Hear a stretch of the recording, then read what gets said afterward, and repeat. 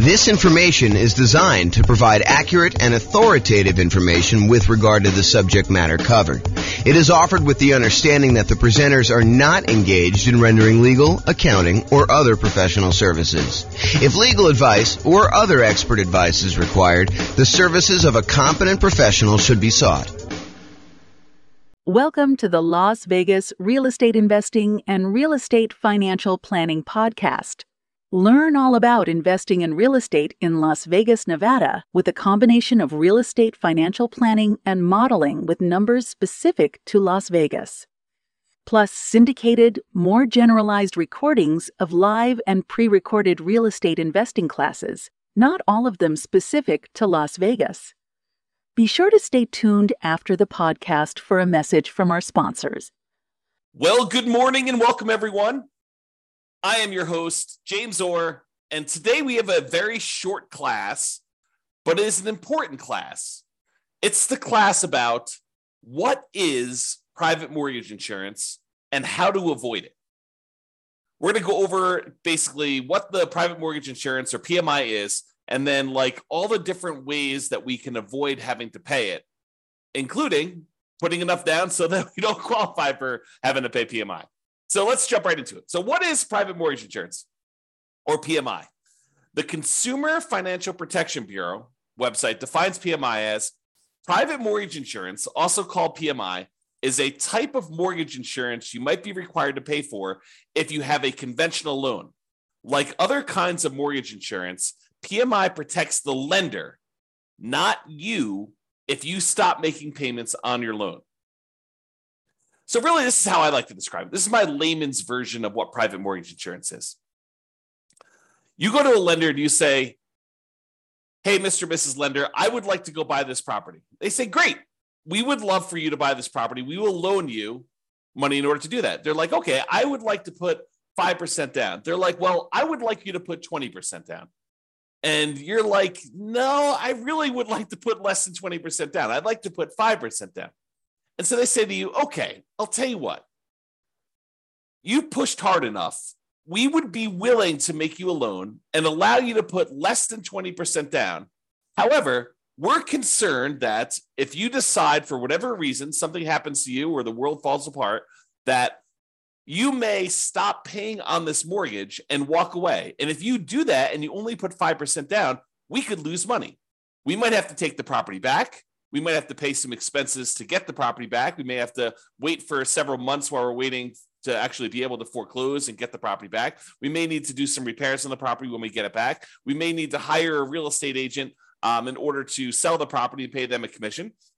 We may need to hire our attorneys to do the foreclosure. So we might have some pretty significant expenses. And we're concerned if that does happen, then having 5% of equity in the property might not allow us to get all of our money back. In other words, we could not walk away with 95% of the property value should you be,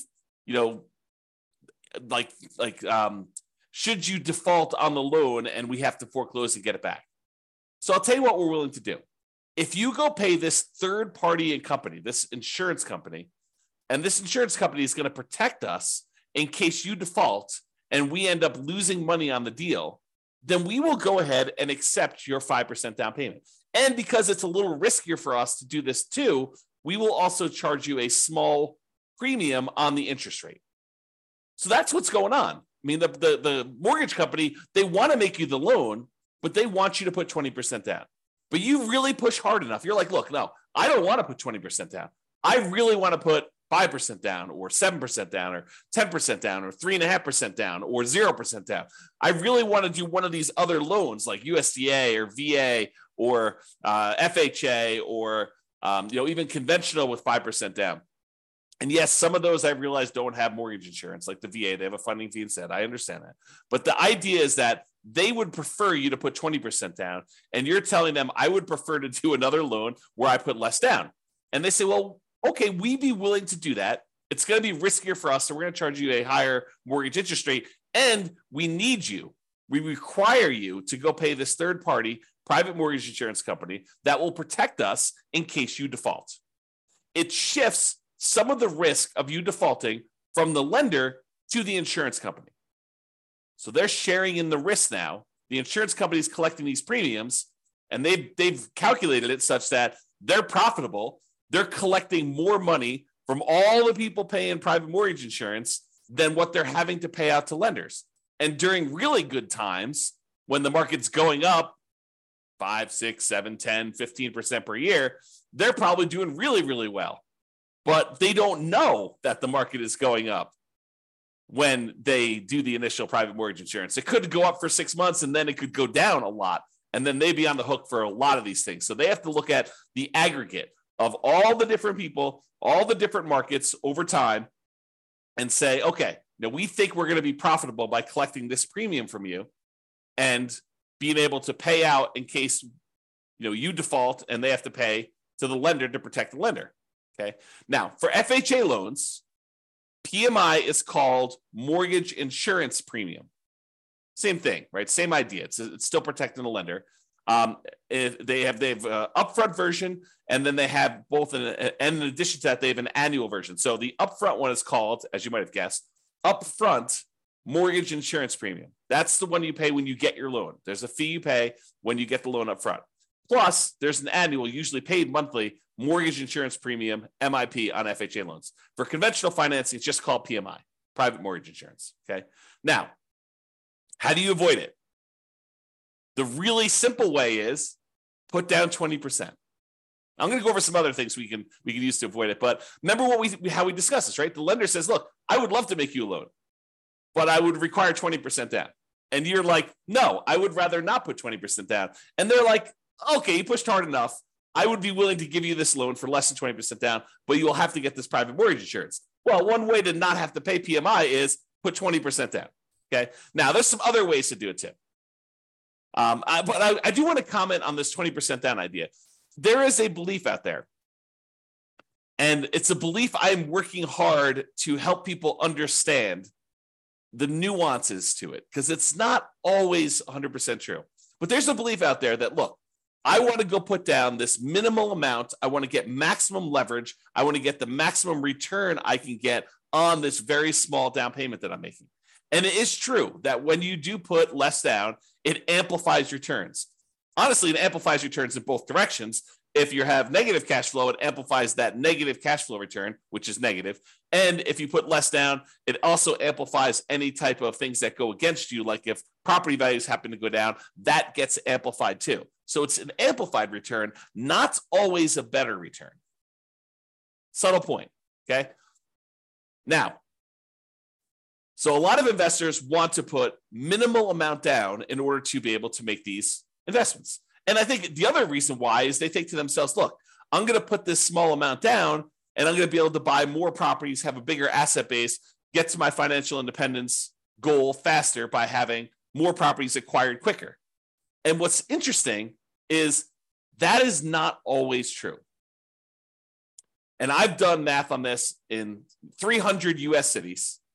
And I continue to do classes on this. So if you haven't heard one of those classes where I talk about, is it better to do one thing or another? We do this comparison in some of those classes where we say, look, instead of you going and doing like a nomad strategy where you put 5% down, you buy a property, you live there for at least a year until you save up the next down payment and you've lived there for a year, which is a requirement of the lender. Then you go buy your next property with 5% down, you convert the previous one to a rental, and you repeat this process, and you're able to acquire properties relatively quickly with relatively low amounts of capital invested, because you're putting 5% down every time you do this. When we compare that strategy to taking the extra time to save up for a full 20% down or 25% down, or heaven forbid, save up 100% and buy a property with no mortgage, completely unleveraged, sometimes it is faster for you to have saved up for 20% down than it was for you to save up for the 5% down. Maybe not faster to buy your first property, but faster to get to financial independence. And it blows people's minds every time I show them the math, because it's counterintuitive a lot of times, right? You think to yourself, hey, I'm going really slow in the beginning because I'm taking this extra time in order to buy my first property. But by the time you buy your first property, that property may help you save up for the second one. Whereas when you buy it with 5% down, it may have slightly negative cash flow or very little positive cash flow, or maybe a lot of negative cash flow, depending on your market. Okay. And if by doing that, it actually slows down how quickly you can acquire your next property in a lot of cases. Okay. And it is really hard to be financially independent when your properties are cash flowing $20, $50, $100 a month. You need a lot of those small cash flow properties in order to be financially independent. Whereas if you saved up and you bought a property with 100% down, no mortgage at all, that generates a lot of cash flow because you don't have a mortgage on it, which makes sense. And so in those cases, you don't need that many. And once you buy the first one, the amount of money that is generating helps you buy the second one because the cash flow from it is so great. The speed, the time it takes you to acquire your second free and clear property is much faster than the first one. Yeah, the first one seems like it takes forever. But if you measure the time it takes you to be financially independent, comparing putting like 5% down or 20% down or 25% down to buying properties free and clear, it is not nearly that much longer than you might think it might be. It's probably longer in a lot of cities, but it's not as much longer as you think. It's not like it takes you 3 times as long. In some cases, it's like a year or two. And then you don't have any risk of leverage in that case. You don't have any PMI. You've really optimized your investment in that way. Not optimize your return on investment, but optimize the investment. You're getting like a really big chunk of return on it. Okay. I've kind of diverged there. So when you put 20% down, it may require you to save up for a longer time, which may mean you're buying a more expensive property because property values are probably going up, right? Not necessarily, but a lot of times they are. And it may mean you're getting higher interest rates. If interest rates are on their way up, that could happen. So there are some risks in saving more money to put more down. You know, when you do the 5% down, you're able to acquire properties now. Sometimes you could lock in lower prices and lower interest rates. Now, if interest rates are coming down, it may work the other way. And if property values are correcting, if they're coming down, it may work the other way. But a lot of times we don't know. You know, we could speculate, we could guess, but you know, if you had asked me at the beginning of COVID, if property values were going to go up or down with what seemed like the entire economy shutting down and our limited ability to get out there and show properties and all these restrictions on stuff, if you had asked me if I thought property values were going to go up or down, I probably would have told you down. I would have thought, hey, you know, I don't know for sure, but you know, if we can't show properties, if it's harder to show properties, it might be harder to actually move. Might be harder to, you know, when the economy is completely shutting down and a lot of people are losing their jobs and a lot of people look like they were getting sick and dying. I mean, you could have argued that, you know, end of times, the real estate market's going to crash. What happened? Not that. Hard to predict sometimes. Really hard to predict. Okay. All right. So how to avoid private mortgage insurance? Put 20% down. Really easy. Or if you already have a loan, you could pay down your loan balance so that you are below 20% loan to value. Oh, sorry. So you're below 20% equity, not loan to value. Got to rephrase that. I'll say 80% loan to value. Look at this. Correcting in real time. So pay down your loan balance so that you're below 80% loan to value. Now, with FHA, can you do that? If you pay down your loan below 80%, can you get rid of your PMI that you have, mortgage insurance premium, on an FHA loan that you already have? The answer is no. FHA is one of those loans where you have to pay it off.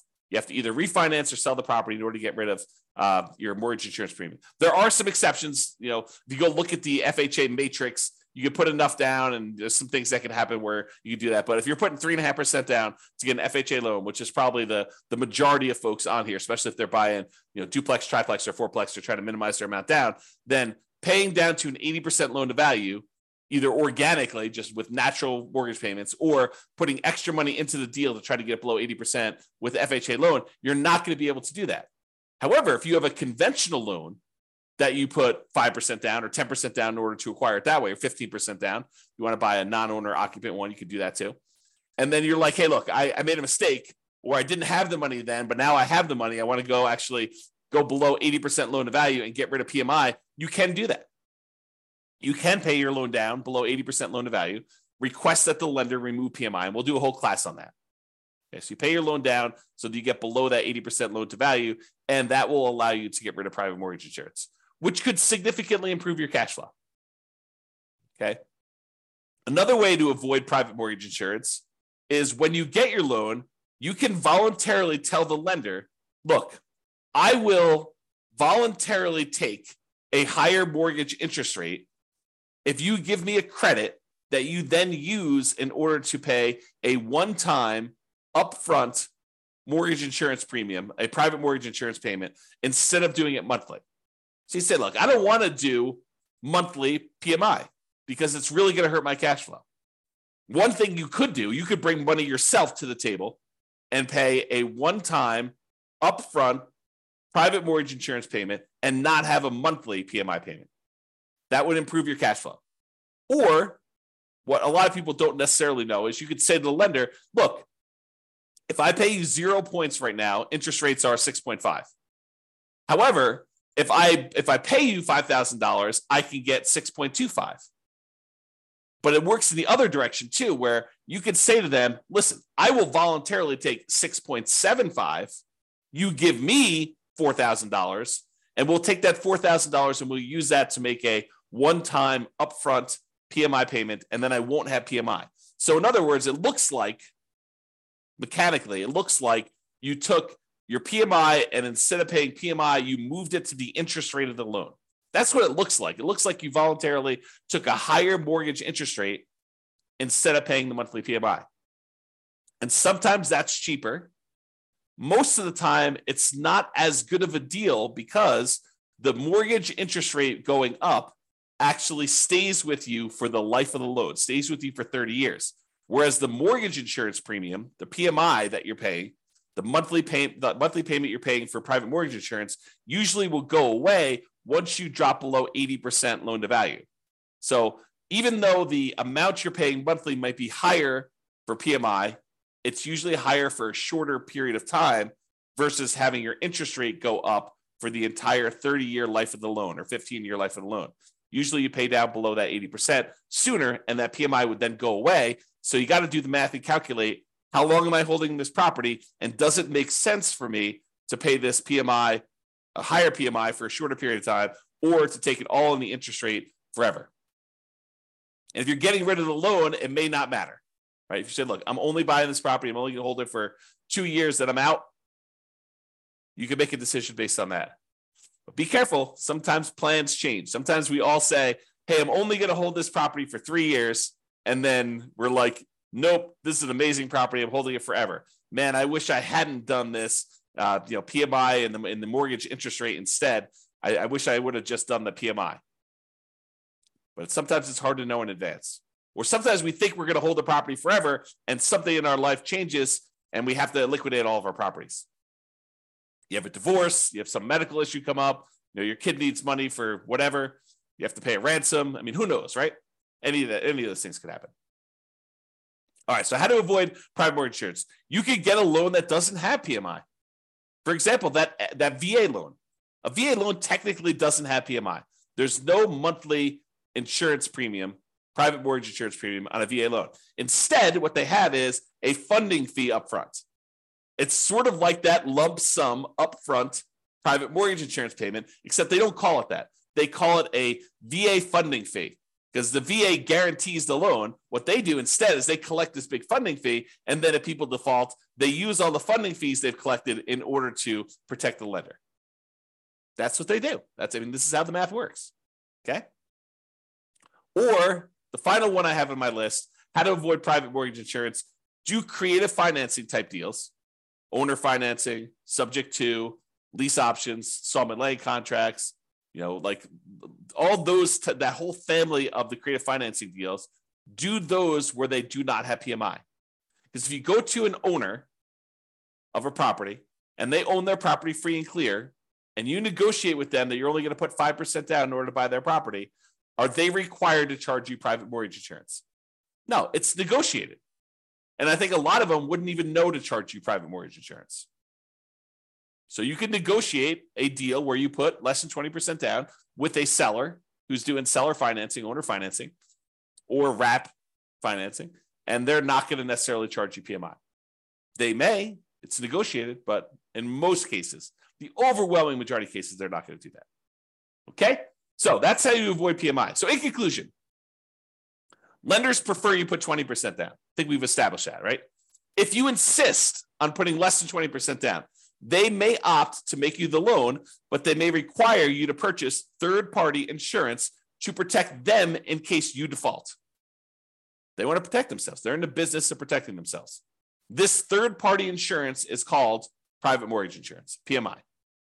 You could choose to avoid it by putting more down or choosing an alternative type of financing that does not have it. It's really what it comes down to. So that's all I got for you. I hope you've enjoyed this special class on what is PMI and how do we avoid it. This has been James Orr. Have a great day, everybody. Bye-bye for now. With home prices up, mortgage interest rates up, and rents up, but not quite enough to counteract the higher prices and interest rates, cash flow on rental properties in Las Vegas is harder than ever. Book a call with the Real Estate Financial Planner to apply our proprietary 88 strategies to improve cash flow on your rentals. See the show notes for a link to schedule your call and improve your cash flow today. If you're a real estate agent, lender, or professional in Las Vegas that wants to help our real estate investor listeners, consider reaching out to learn about collaboration opportunities with this podcast. We'd love to add more value to our listeners by having you assist our investors buy, sell, and finance their real estate investments. See the show notes to schedule a call to discuss collaboration opportunities.